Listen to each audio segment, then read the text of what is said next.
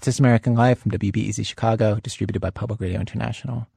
A couple of weeks ago, one of the producers of our show, our senior producer, Julie Snyder, was out with a bunch of friends, and they ended up in a conversation where they stumbled on this thing that had happened to all of them, that they never realized how universal it was. For all of them, back when they were kids, back in the 80s, their parents got divorced and then remarried. And they all agreed the remarriage was way harder than the divorce.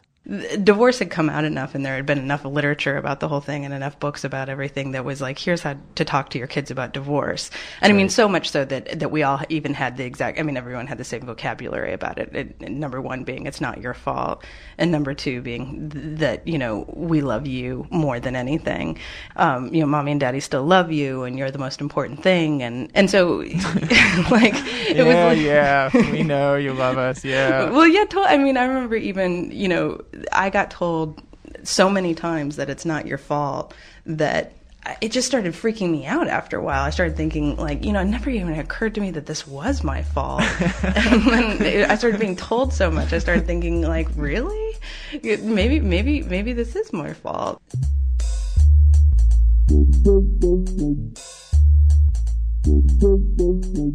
And in comparison, when the new husband, the new wife showed up, there hadn't been books about that yet. No. Like, people didn't know what to do with that. Apparently, there were not books about that because we were all definitely the guinea pigs for the remarriages, and it was sort of like chaos. Everyone sort of had different stories, and that were just remarkable to tell. I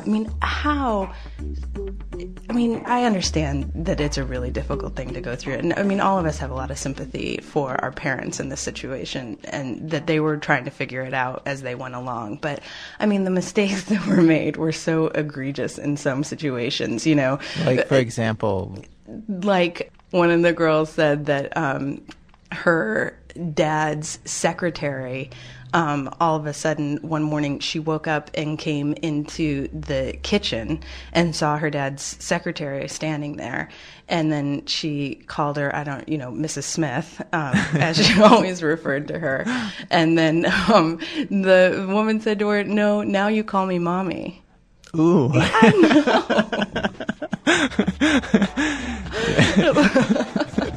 Sure, I guess so. I tend to call random women standing at the kitchen sink in the morning Mommy, so Mommy, why not? The name that carries more meaning than anything for a child. I will grant you that name. Yeah. Congratulations. Yeah, this is not traumatizing for me whatsoever.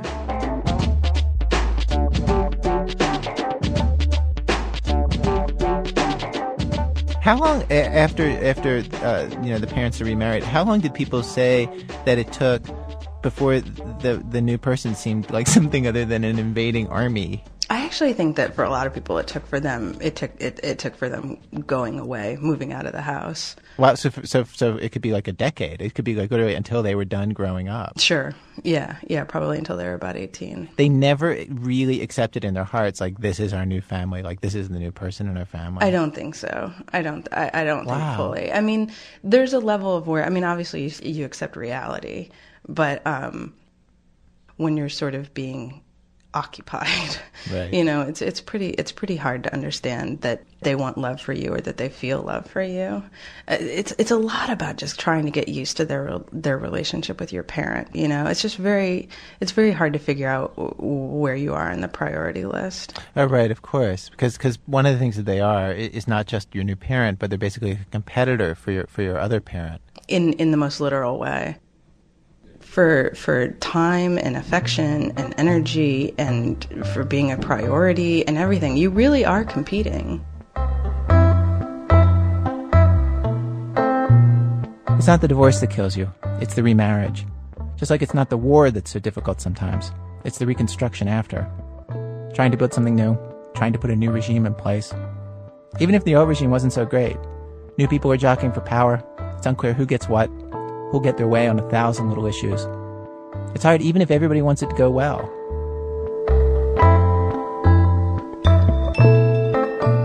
Was your stepdad the kind of person who launched a Hearts and Minds campaign to win you all over and be super sweet to you and do stuff with you and all that? Yeah. He did launch a whole campaign. One of the things he did, which we all really enjoyed, was that he got us HBO. And he did away with the whole "you can't see our movies until you're 16." Brilliant. Yeah, and that, I have to say, that went over big. And he cussed in front of us, which we all enjoyed. Wow.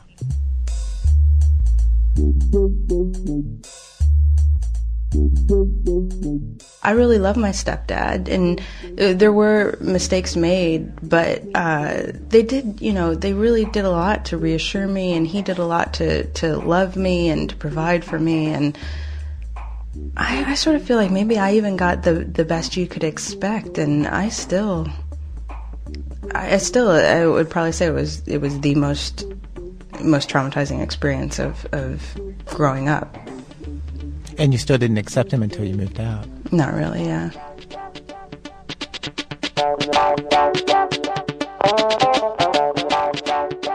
Well, today on our program, regime change. Like charity, regime change begins at home. We have 3 stories of the new people coming in, shaking things up, doing things their way. Forget about doing it in a foreign country with over 20 million people who don't speak your language and share your religion, even in the smallest possible setting. It's daunting. Our program today in 3 acts. Act 1, Unconquerable.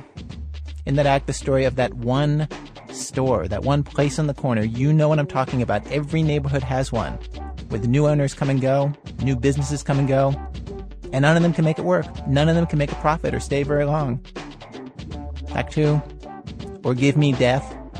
The story of a political party that wants to take over a state, impose their will on the locals, and what happens when they show up in a state that they're thinking of conquering, Vermont, and meet the natives for the very first time. Act 3, The Heart is a Lonely Junta. The story of a man reluctant to accept a very, very local regime change. Stay with us.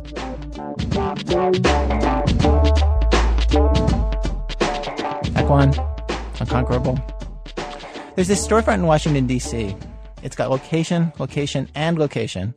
The neighborhood is gentrifying. Property values are high. There is lots of money everywhere. It's right by a bus stop. It's 10 minutes from the subway in the most densely populated neighborhood of the city, a place called Adams Morgan. By all rights, it should succeed. And yet, every business that goes in there fails. Like some colonial country that throws off every conquering nation that tries to take it. Katie Davis has lived a block away from that storefront since she was 10 years old and decided once and for all she was going to look into it. Everybody in the neighborhood talks about it. What's wrong with 1801 Columbia Road? It's weird. The storefront straddles the biggest intersection we've got, with huge wraparound windows. But they're always dark. 8 businesses have tried the space in 35 years. 8.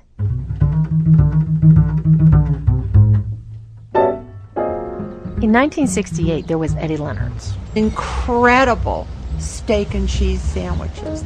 Then Al bought it from Eddie. Eddie was getting old with him. And it became Al's Supreme, exact same menu. Very, very greasy. Next, the Long John Silver's opened and never did well. Fish was not the appealing food at the time. So for a while, it was a Latino disco with pink walls and mirrors, and then a place called Cosmos. God knows what it was. It was awful. And here it gets a little fuzzy. No one can remember the name of the next place. Okay, it's some kind of grill. Then there was a Boston market and a kebab place that never took. And finally, a Chinese restaurant tried its luck. I don't think we could ever figure out what exactly the name was. Restaurant number 1 or something like that, maybe? Chinese restaurant number 1 is what the sign said, but they took it down.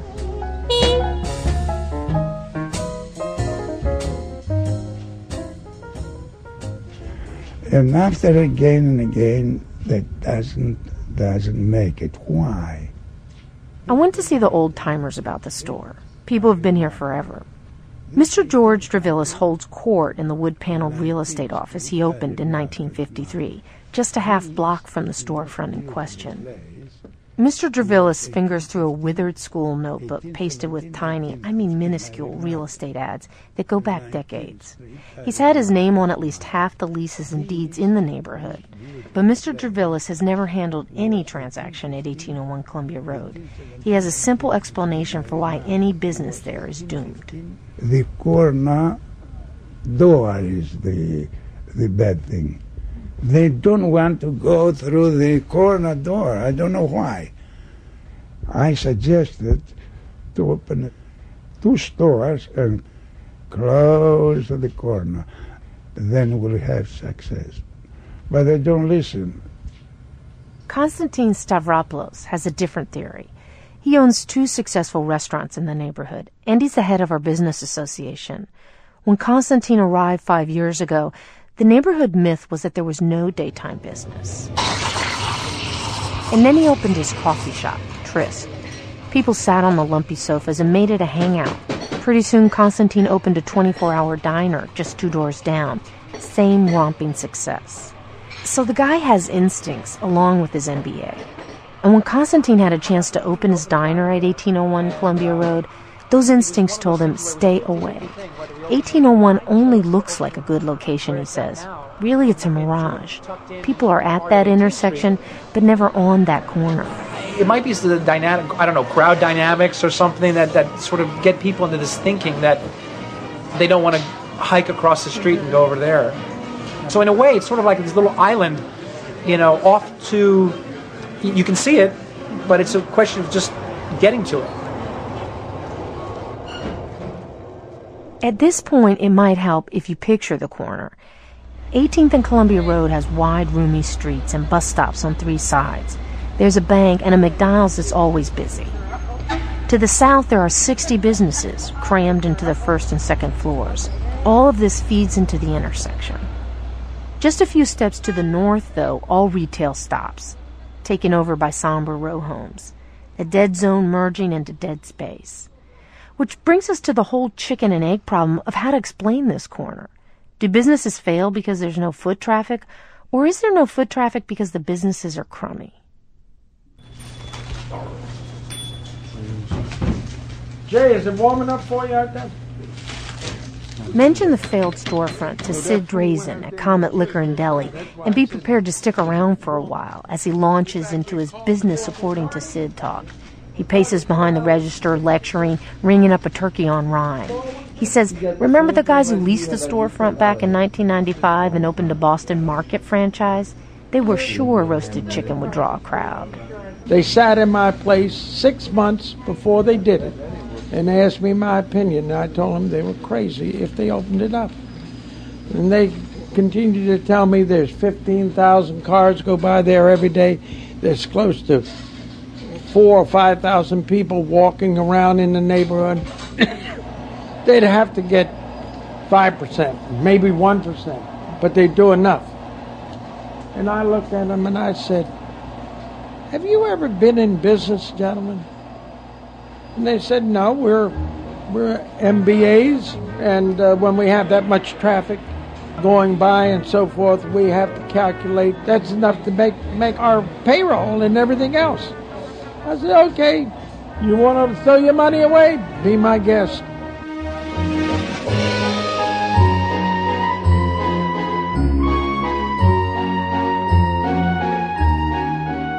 The Boston Market guys didn't listen to him. Sid's been 4 doors down from the corner for 22 years, and they didn't listen.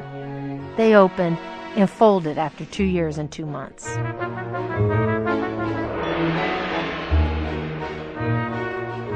As we talk about this, Sid sighs over and over. Look, he says, the only way you'll draw people to that store is if you make it a designated corner. Designated means that it's a item that people need and will go to regardless of where it's at. If it's a good cleaner, I don't care where it is. They'll stop, go in, and get out. If it's a drugstore, has good prices, service, and what they need, they'll go to it. If it's a shoe store, a shoe repair, which is none in the area, everybody needs it. Let me take one of those. Here's the problem with shoe repair. The rent at 1801 is about $10,000 a month. High for the neighborhood, but not unheard of. Shoemakers charge $25 for a new leather sole. You'd have to have 400 people come in every month with an old shoe just to make the rent, not to mention taxes, insurance, and a couple of employees. Or you'd have to do what Sid does at Comet Liquor and Deli. There's nothing in his store you can't get at other places in the neighborhood. He sells bagels to the yuppies, truffles to old ladies, and pint-sized bottles of vodka to the guys who drink on the corner. And there's a copy machine that's broken most of the time. It's a store held together by sheer force of personality. People come for Sid. The thing of it is a designated spot in the community. I made it such. In other words, if you're there as a person and you take the community into your bosom or so-called hands, or you're willing to join the community and be part of it, then it becomes a designated thing. The bosom theory makes sense to Mary Godwin, although she differs on what it takes to hold the community close. She says she used to march into 1801 Columbia Road and tell the owner, "Get a bar in here." I remember he didn't even have a bar in there. You can't make it around here without a bar. "Oh, I don't think so." I said, "Yeah, you gotta have a bar around this neighborhood,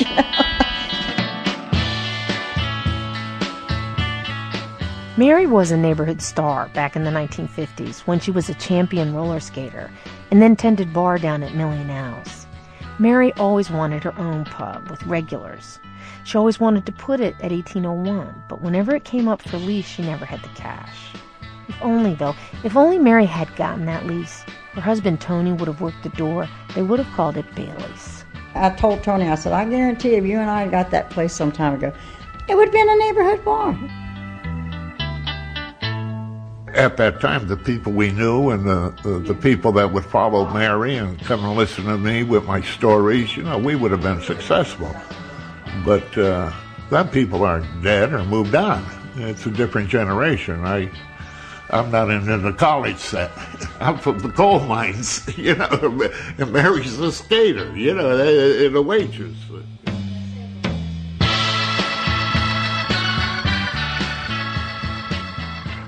There was a time that storefront flourished.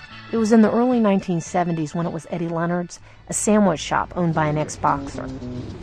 Gosh, you had lines out the door sometimes at 3 in the morning. I never saw lines at the door, but I was at home, being 12. I know my mom went there after bar hopping. My friend Reggie had a few years on me, and he made 1801 Columbia Road home base, ordering a 10-cent Coke and hanging out for hours in the orange plastic chairs. He says by 3 in the morning, everyone in the place was drunk, high, or trying to get high. Because, on 18th Street you had the Showboat Lounge, and you had Emmanuel's nightclub, and you were always going to get a good show around closing time, because whenever the bars close, people get hungry. Back then, 1801 was a destination, an open house for the neighborhood. Women clicked through the door in their heels, afros and beehives jutting up. Men in popcorn shirts and platform shoes, gamblers, bouncers, dancers, they all came in. Reggie says that the night pizza man at 1801 was a 17-year-old, everyone called by his childhood nickname, Stinky. Stinky was weird. Stinky was, I guess what you'd call a nerd nowadays when we were kids. But he was one of those people who wanted to be a gangster but always got caught. No one said this to Stinky's face, though. He was 6'5", 230 pounds, and already hard from 22 juvenile arrests and reform school. People steered clear of Stinky. He carried a gun and he robbed people, sometimes a half block from that corner where he worked. When they finally caught him, they charged him with 69 crimes. So he was busy in this neighborhood alone. And what happened was, apparently he robbed this woman in the Mews, California Mews, those townhomes. And she wasn't that old, and she knew karate, and she tried to use it on him. And he shot her a couple times in the face, and I believe he stabbed her, but she didn't die. As a matter of fact, she must have been an artist, she drew the wanted poster. And they posted them all around the neighborhood. And he wasn't the brightest guy in the world. He had this one particular outfit, a green leather jacket, and I think a brown leather baseball cap that he would wear whenever he commit crimes.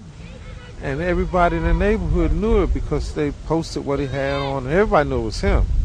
In the end, the building gave Stinky up. He stood right in the windows of 1801, twirling pizzas, wearing that baseball cap. Police made the connection, and Stinky got 37 years to life. Just a couple years later, when the sandwich shop closed, the string of failures started. Even people who don't know the real story will tell you a murderer worked there. And that's what went wrong. The local weekly once wrote a story about the coroner and headlined it, "The Curse of Stinky."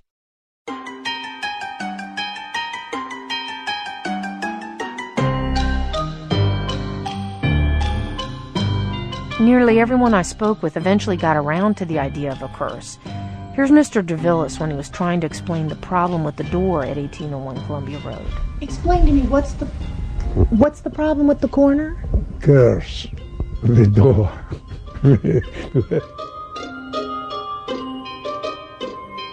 Well, here's Mark Winstead checking a rim up the block at City Bikes. There's some voodoo going on. That's like a Bermuda Triangle of small business. And this is Pat Patrick, another big real estate broker. That is just a damning sight. That's all there is to it. A damning sight? Well, yeah, it's jinxed.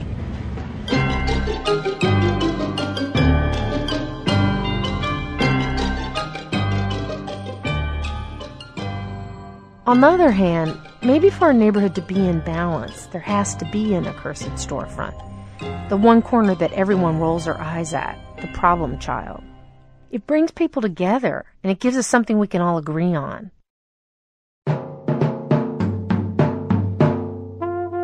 So, Starbucks. That's the latest. Starbucks signed a lease at 1801. They're going to load in a bunch of Sumatra beans and Kenyan blend, put cushy chairs in the windows, and offer wireless access. How, you might wonder, how can 1801 Columbia Road trip up Starbucks? They've got 4,000 stores. They've got to have the formula down pat.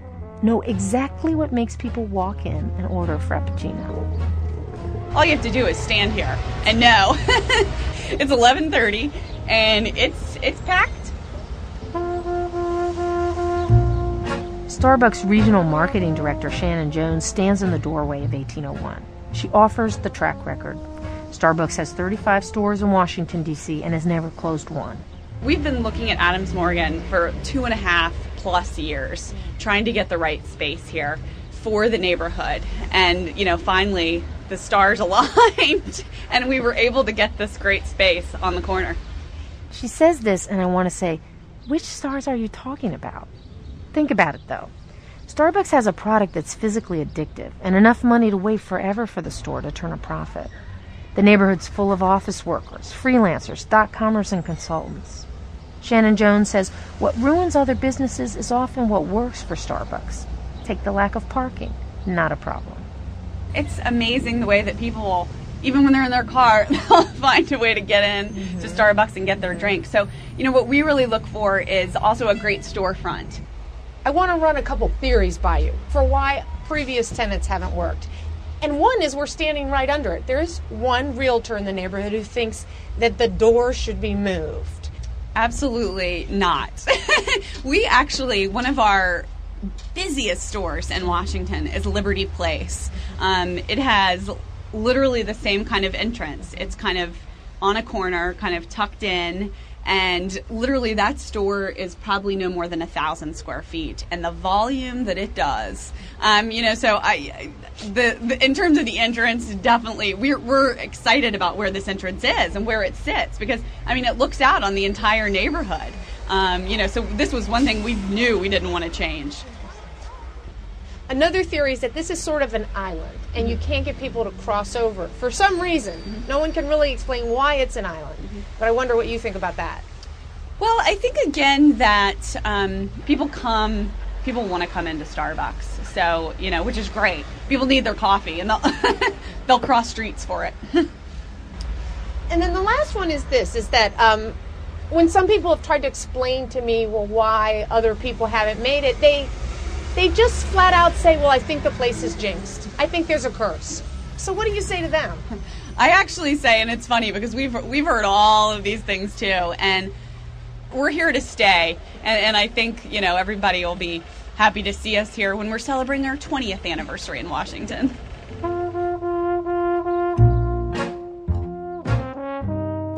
At the end of the interview, I have to say I'm sold. Starbucks will be the one that makes it. When I float this, Pat, the realtor, predicts Starbucks will last 13 months, no longer. And Sid can't help himself. He just double dares them to try. Nobody's been in there for a long period of time. Boston Market went running real quick. Long John Silver's disappeared. What do you think? Those people don't know what business is? The Starbucks knows everything? Okay, we'll find out. Let them have it. We'll watch them go under the ground. The truth is, though, many people will cross their fingers for the new Starbucks. They've been waiting for someone to light up those windows. Because as entertaining as it is to project all this drama onto that corner, it would be a relief to see someone figure out what works there. Every time it goes dark, you get this feeling that the dead space is gaining power, that it's swallowing up projects, life savings, and dreams. You start to use the other side of the street. Katie Davis in Washington, D.C. Coming up, casing the state of Vermont before you try to take it all. That's in a minute from Chicago Public Radio and Public Radio International when our program continues.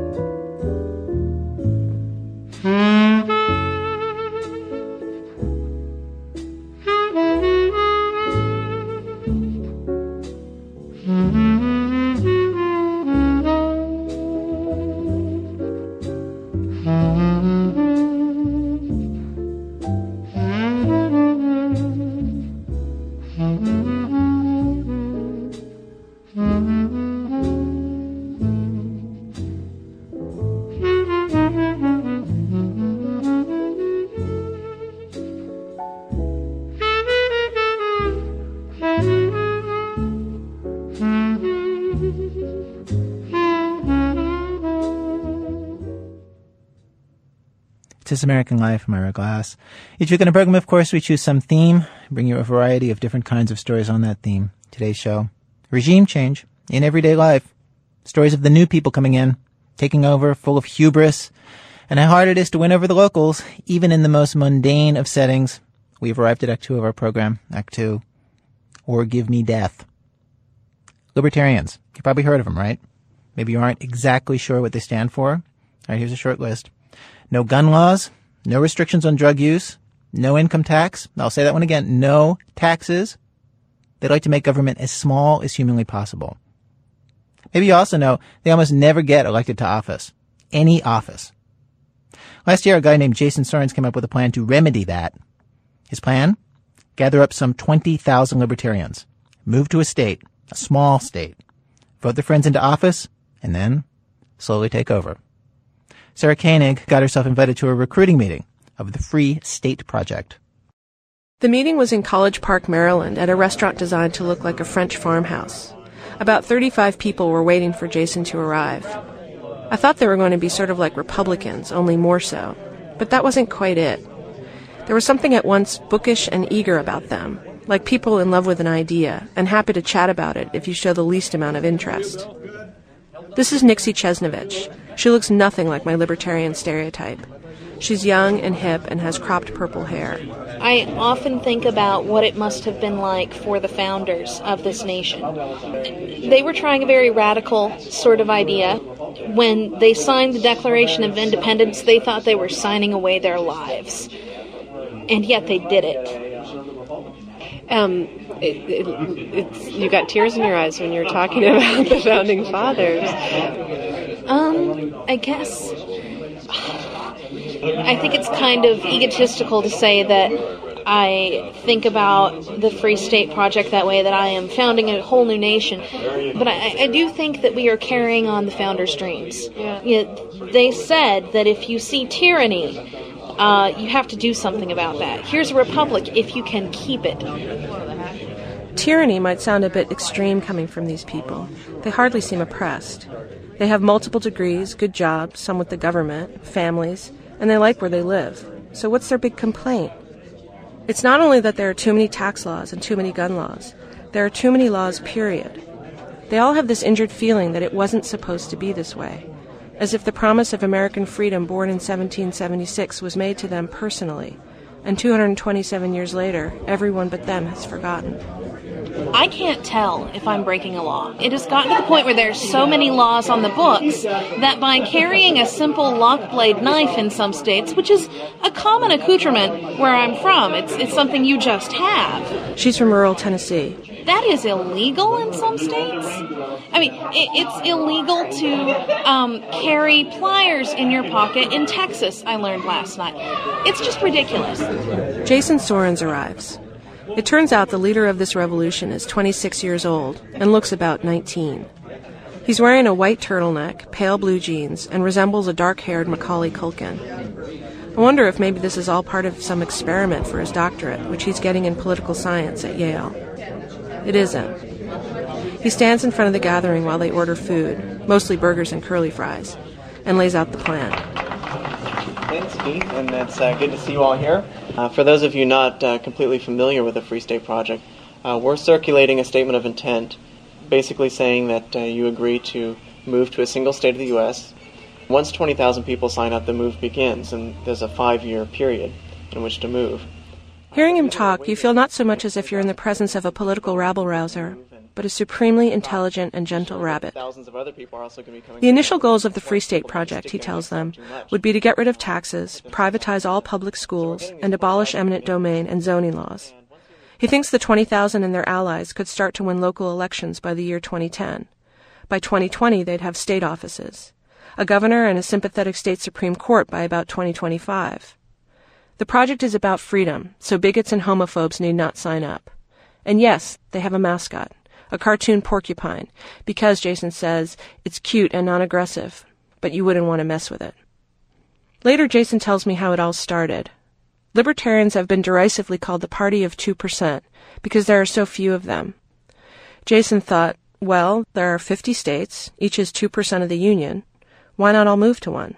Well, I wrote this essay for the Libertarian Enterprise, which is an online journal, and I submitted it to the editor, and he was really excited about it and thought it was really good. I thought, oh, maybe this idea isn't so bad after all, and he decided to publish it.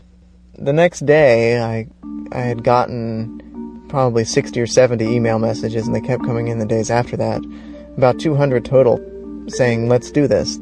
Let's do this project. Libertarians have tried other projects. Some have sounded like sci-fi, a long-term rental of a valley in Somalia, or building a city on pylons somewhere off the coast of Honduras. By comparison, Jason's plan seems eminently sensible. Before he knew it, he was in charge of a somewhat ragtag internet movement, one he now works on practically full-time. The website, which Jason created, includes statistical analyses of each state under consideration. Prospective members learn encouraging facts, like that the cheapest place to mount a political campaign is North Dakota, and that Alaska has the lowest state and local taxes. The government has treated the Constitution like a dirty rag, basically. There was a time when it was clear that the government didn't have any role in education, Social Security, or crime control. That's a state matter, not for the federal government. And now the federal government does all those things. I've never had anyone adequately explain to me why we needed an amendment for alcohol prohibition, yet drug prohibition requires no such amendment. The government simply does it, and there's no constitutional grounds for opposing it, apparently. Jason's not like anybody I've ever met. He's so steeped in theory that even when the tape recorder isn't rolling, it's hard to get him to talk like an ordinary person, like someone who isn't, say, actually participating in the Constitutional Convention. But no one at the meeting seems fazed by this. Maybe it's just his elegant posture and impossibly clear skin, but Jason has this quiet charisma. He seems selfless and so completely motivated by his idea that when you're around him, you wonder, is this someone you'll talk about someday and say, I met him when he was 26, before anyone had heard of him. People ask him questions about his favorite state on the list, but as the leader, he demurs. One guy asks about states with long coastlines and the S word, and for a minute I have no idea what he's talking about. Wouldn't it be kind of easier to do the S word with a state like Delaware or somebody like that, or even Alaska, rather than something like Wyoming, because it's kind of hard if they decided to close airspace, you're not going to get anybody in or out, that kind of thing? Then I realize he's talking about secession. Consider this. More than 3,000 people have already pledged to move. When the list reaches 5,000, they'll choose a destination from the 10 states. Jason expects that to happen this year. One of the candidate states is Vermont. Yes, Vermont, the only state that elected a socialist to Congress. Jason gets invited to Vermont to talk to a property rights group about his project, and I go along. Pledge allegiance to the flag of the United States of America. It's in a Best Western conference room in the town of Waterbury. About 40 people show up, mostly conservative Republicans wearing sensible winter boots and carrying mugs of coffee from home. This is a good crowd for him, what he calls liberty-friendly. We learn that adding 20,000 people to the state could actually swing some local races. The only libertarian in the state legislature just lost re-election by 127 votes. Dave McCullough is an 8th-generation Vermonter and a former state rep. Vermont's still small. 600,000 people and like 220,000 don't vote. When they don't vote, they're yours, baby, in politics. People are sheep, that's my opinion. They're interested in the football game. In Rome, they had the gladiators. It's the same exact thing. You talk, I don't do politics, I just do football. I just do snow machining. I don't do politics. I'm just into arm wrestling or whatever. We took a quick poll of the room. About 5 people said they'd be interested in signing up for the project. One of them is Bill Sayer, a lobbyist for the forestry industry and a dead ringer for Ted Koppel. He tells Jason how encouraging it is to see someone so young with such promising new ideas about liberty. And then he signs the pledge. So I'd be happy to. And I will do so right now.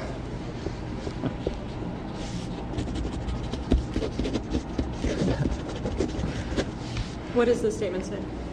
Well, it says, I hereby state my solemn intent to move to a state in the United States designated by vote of the Free State Project. It could happen, people at the meeting tell us. It happened before. And then they talk about the so-called liberal takeover of Vermont. Back in the 70s, the demographics of the state began changing. Outsiders were moving in, a mixture of city people and hippies and back-to-the-land types, and they were liberals. They elected other liberals to office, and left-leaning state policy followed. Vermont is now the only state to legalize civil unions of gays and lesbians, for instance.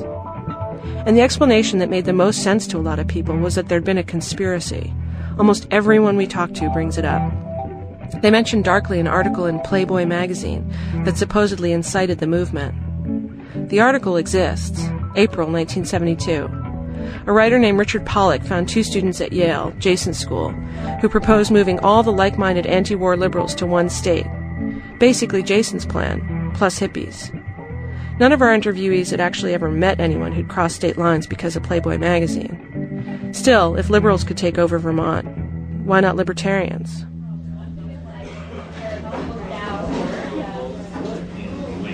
The next morning, we drive to Burlington to have breakfast with the mayor, Peter Clavell, a Democrat. I notice, a little warily, that the mayor has actually prepared for this meeting by reading the Free State Project website.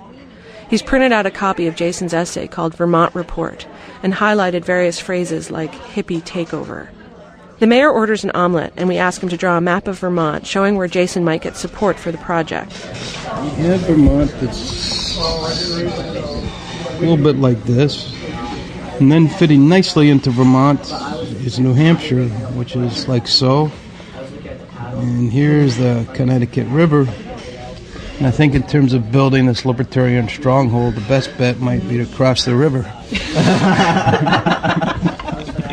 Live free or die state. And so it begins. They start debating drugs, housing, taxes, and the big one, public schools. Jason wants to eliminate them. He explains that since taxes would be next to nothing in libertarian Vermont, people could afford to pay tuition or homeschool their kids. The mayor doesn't buy it. That's fine. But how about those in our society that are less advantaged in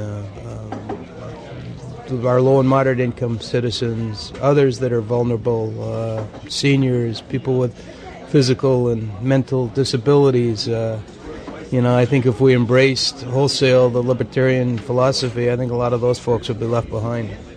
I haven't heard much discussion as to how their needs and issues would be met in this utopian society.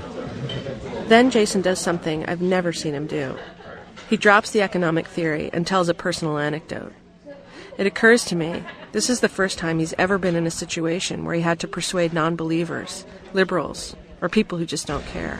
Well, I think my own views on that come partly from my own experience, because I did grow up in a single-parent family, sort of at the poverty line, 4 kids. I was the oldest of 4, and my mom didn't believe in taking, government subsidies or anything. So, we did kind of rely on charities for a while, and she eventually got a job at a private school, and so we were able to go to the private school for free, basically. So the public school he went to was terrible, Jason says. The private school was good. So disadvantaged kids like he was might be better off without public schools, which he considers a state-run monopoly. Pretty soon the mayor has to go to church, and Jason talks to other people in the diner. For about 20 minutes, Jason debates with one guy who keeps saying he just can't see how it would all work. Well, you're backpedaling. I mean, a moment ago you wanted private schools, and now you're willing to settle for just repealing Act 60. Right. Repealing Act 60 would just be a first step. By the end of it, Jason has held his own, but he's sweating. Several people we meet warn Jason about the logistical problems his plan would invite. Among them is Anthony Polina. He's a progressive who ran unsuccessfully for lieutenant governor last year. You will find, if you were to live here, that it's very difficult to change the Vermont Constitution, actually, on a practical level, which is just something that you might want to keep in mind. It takes about 8 years. Then there's the car situation. What this movement would represent to Vermont is a major problem with adequate parking. It simply would overburden the system. I mean, we're talking about a state, largest city in the state has 30,000 people. So that would certainly represent a major influx of people. And while their intentions may be the best, their strategy of saying that we will bring this large number of people to Vermont tells me 2 things. They don't understand Vermont, because Vermonters will react very negatively to that, I believe. And secondly, that it actually will provide or present a very practical burden to the state of Vermont, which, if nothing else, will generate a lot of resentment from Vermonters. When we leave, Jason seems downcast by what he's heard. I don't care if Massachusetts goes communist or Utah goes fascist or whatever. They can do that if they want, so long as they, maintain a democratic system. But I'm just looking for a place where I and others like me can settle down and have something to call our own. But the problem is that other people already call it their own. We've built this up in a certain way because this is the way we like it, and essentially, who are you to come in and try to undermine that or try to change that? And are you going to sort of run into that wherever you go? Well, we'll run into a little bit of that wherever we go, but I also think we should be given a chance. Do you feel a little bit homeless? Yeah. I've lived in a variety of places, and that's part of the reason I never really had that kind of, place growing up that I could, say it was my home. So, I feel kind of homeless, and I think a lot of other people do just simply because of their views. They don't feel at home where they are.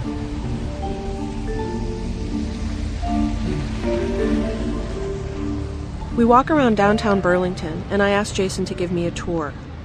I tell him to pretend it's the year 2050, and libertarians have been in control for 30 years. I want to know what will be different. So what's that seal up there? We're looking at City Hall. Well, City Hall would probably still be a government building. You probably still need one, It might be smaller. Or we could probably just rent space for a meeting every month or so, on the 3rd story of this corner building here or something like that. So would you sell City Hall? Yeah, if we were able to do that, yeah. He tells me private companies would pick up the cigarette butts and styrofoam cups from the streets. On Sundays, you could buy scotch and visit a brothel. Roads would also be owned by private companies, which would set speed limits and solicit billboard advertising. Zoning would disappear, so McDonald's could open up next to your house, which you could paint any color you wanted. And everyone has more money, because no one pays taxes. We cross the street to a snow-covered park. Sign says City Hall Park, City of Burlington Department of Parks and Recreation. See, we would be eliminating that department and privatizing this common here. Privatizing the common? Right. And, but the sign, you didn't finish reading well, it. That's right. It says, for everyone's enjoyment, please, no skateboarding, dogs must be leashed, no alcohol or glass bottles. Now, see, after this has been sold off, probably some of those rules would still be there. I think no skateboarding is probably kind of a silly regulation. I think that's just pure prejudice on the part of the city officials. No glass bottles. I mean, come on, that's a bit extreme too. Sort of joking, but I don't think areas like this should be tax funded. Certainly, it's theft ultimately. I mean, when you get something for it. I mean, what you get a public space where people come together and play chess or eat their lunch, or people will want to come here. But if they get something from it, then they should be willing to support it in some way, without having to be coerced into it, which is really what taxation is. A company buys it, they're not going to keep it as a public park. You don't make money off a public park. That's right. So would we have no... Gated. It would be gated, okay. Yeah. So would there be any public space? Would there be, in the city of Burlington, would we have any public space? Purely public space? Purely public space. I don't think so. So this is how Jason wants to live. The free market would dictate everything. And not big corporations, he says, since without big government support they wouldn't exist. But individual business people, free to thrive in a regulation-free world.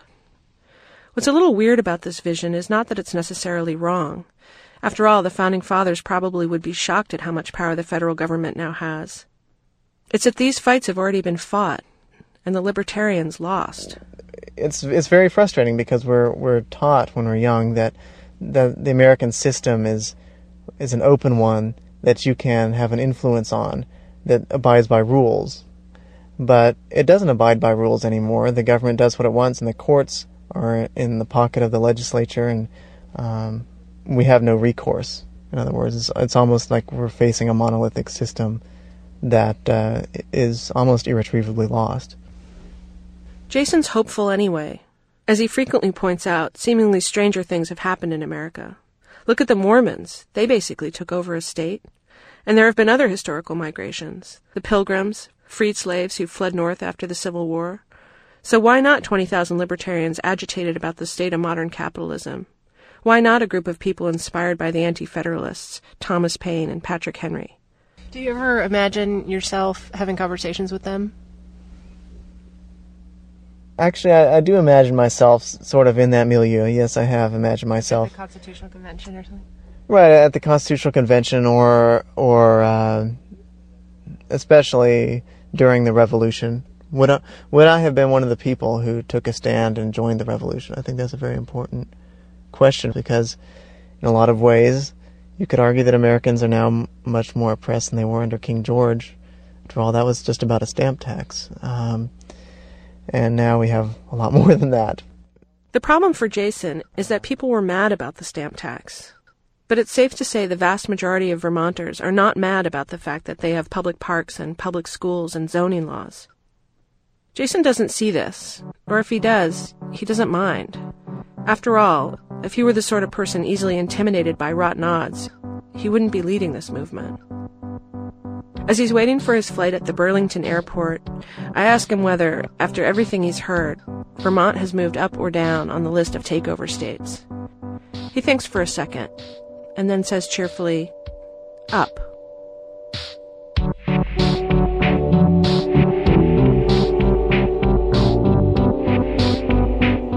Sarah Koenig is a reporter for the Baltimore Sun.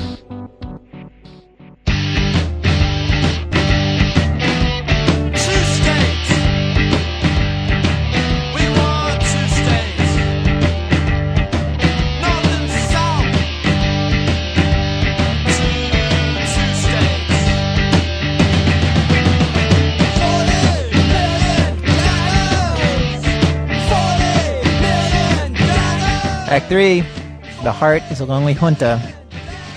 So what if you didn't want the regime change? What if you didn't see it coming? Cartoonist Jeffrey Brown found himself in that position in his personal life. He was writing this book late comic about his love for his girlfriend. If you see it, it's these scratchy little drawings, hundreds of pages of them. Here is a typical page. So this is from the first page of a story called Morning Shower. And in the first panel, we've just woken up. And Teresa says to me, "Hi." And I say, "Good morning." In the second panel, I kind of lean over and I'm kissing her. And she's got her arm around my neck again. And her eyes are closed. And the third panel, I'm looking into her eyes and I say, "You're pretty." And in the fourth panel, she just kind of smiles back and puts her hand on my cheek. And the next panel, I ask her, "Hey, do you want to take a shower together?" And in the last panel, she smiles and says, "Okay." Now, this is from your book, a novel in pictures and words called Clumsy. It's 200 pages long, and every page is pretty much some moment of you adoring her. Yeah. It was kind of intended to be this kind of tribute to the relationship, like a celebration of it. And while I was writing it, we ended up breaking up. So that kind of changed the ending I had planned. Was she one of your first girlfriends or your first girlfriend? She was my second girlfriend. The only other girlfriend I'd had was a 2-month-long relationship, so it was a new experience. And so how long after you broke up were you still drawing the comic book? About 2 weeks, 2.5 weeks. I just remember a lot of moping. Just a lot of being obviously sad. And then drawing 10 pages and then crying afterward. You know, it's not necessarily the best way to get over someone, I guess. So for 2.5 weeks, you're basically drawing her face over and over and over again. But, I mean, when you break up with someone, aren't you just drawing their face over and over and over again anyway? So, I mean, it's just I was doing something instead of sitting there thinking about it. So you've agreed to adapt some of these to read over the radio.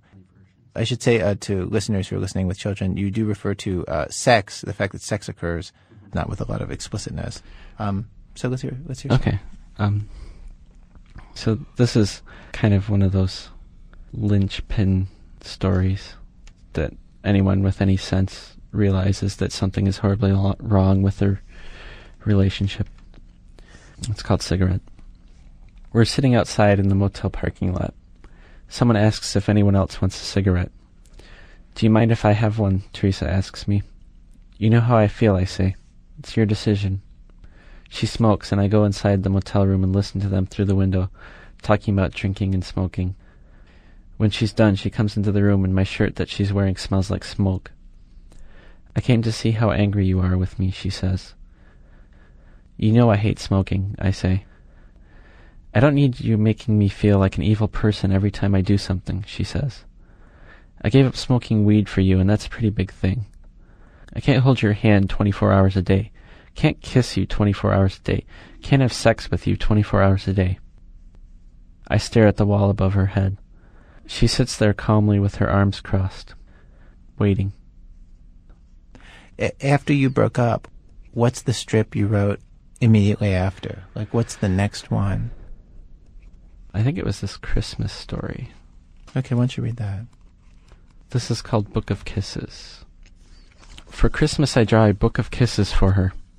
It has drawings of 112 different kisses. Soft kisses, French kisses, nibbles on the ear, pecks on the forehead.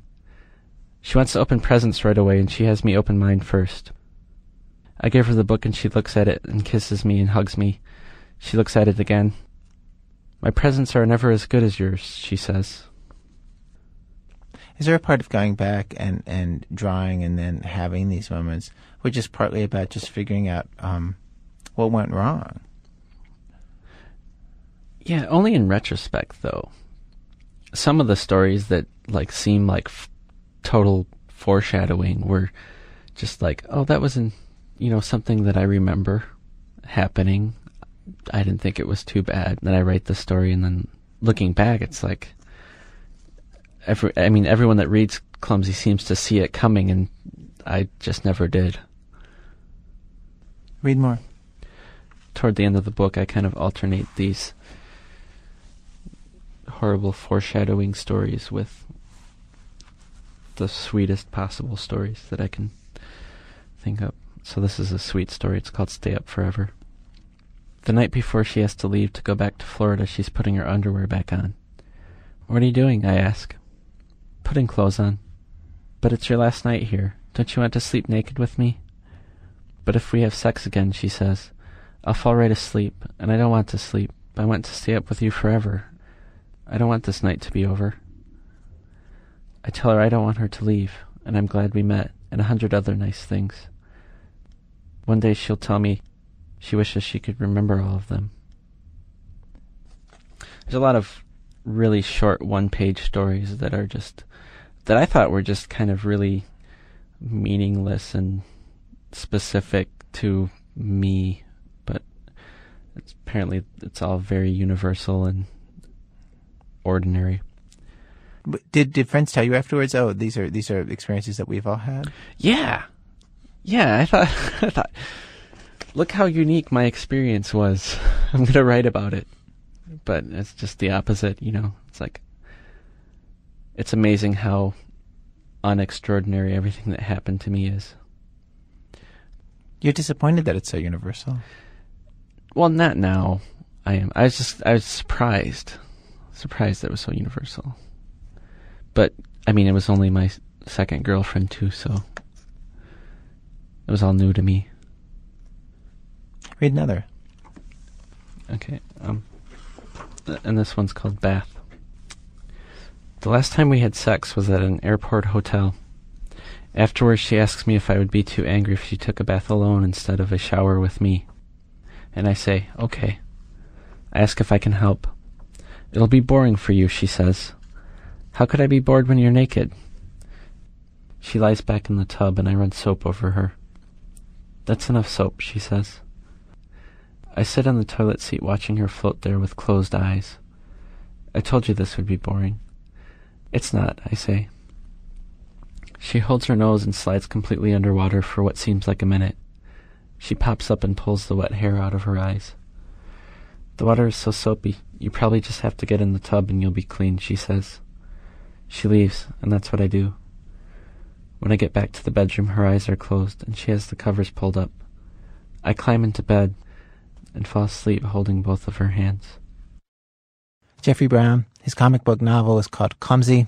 It's available at theholyconsumption.com. Well, our program was produced today by Diane Cook and myself with Alex Bloomberg, Wendy Dorr, and Starley Kine. Senior producer Julie Snyder. David Kestenbaum and Jonathan Goldstein also worked on stories in today's show. Production help from Todd Bachman and Katie Adun. Katie Davis's story was from her ongoing series Neighborhood Stories, which gets funding from the Corporation for Public Broadcasting. Special thanks today to Chris Babcock, Hugh Hamrick, Patricia Pyle, and Susan Burton. This American Life is distributed by Public Radio International. WBEZ management oversight by Tori Malatia, who says that if all those new programs that are now on public radio, Tavis Smiley, On the Media, The Next Big Thing, if they want to move into that store on the corner, go ahead. Just go ahead and try. Boston Market went running real quick. Long John Silver's disappeared. What do you think? Those people don't know what business is? Let them have it. I'm Ira Glass. Back next week with more stories of This American Life.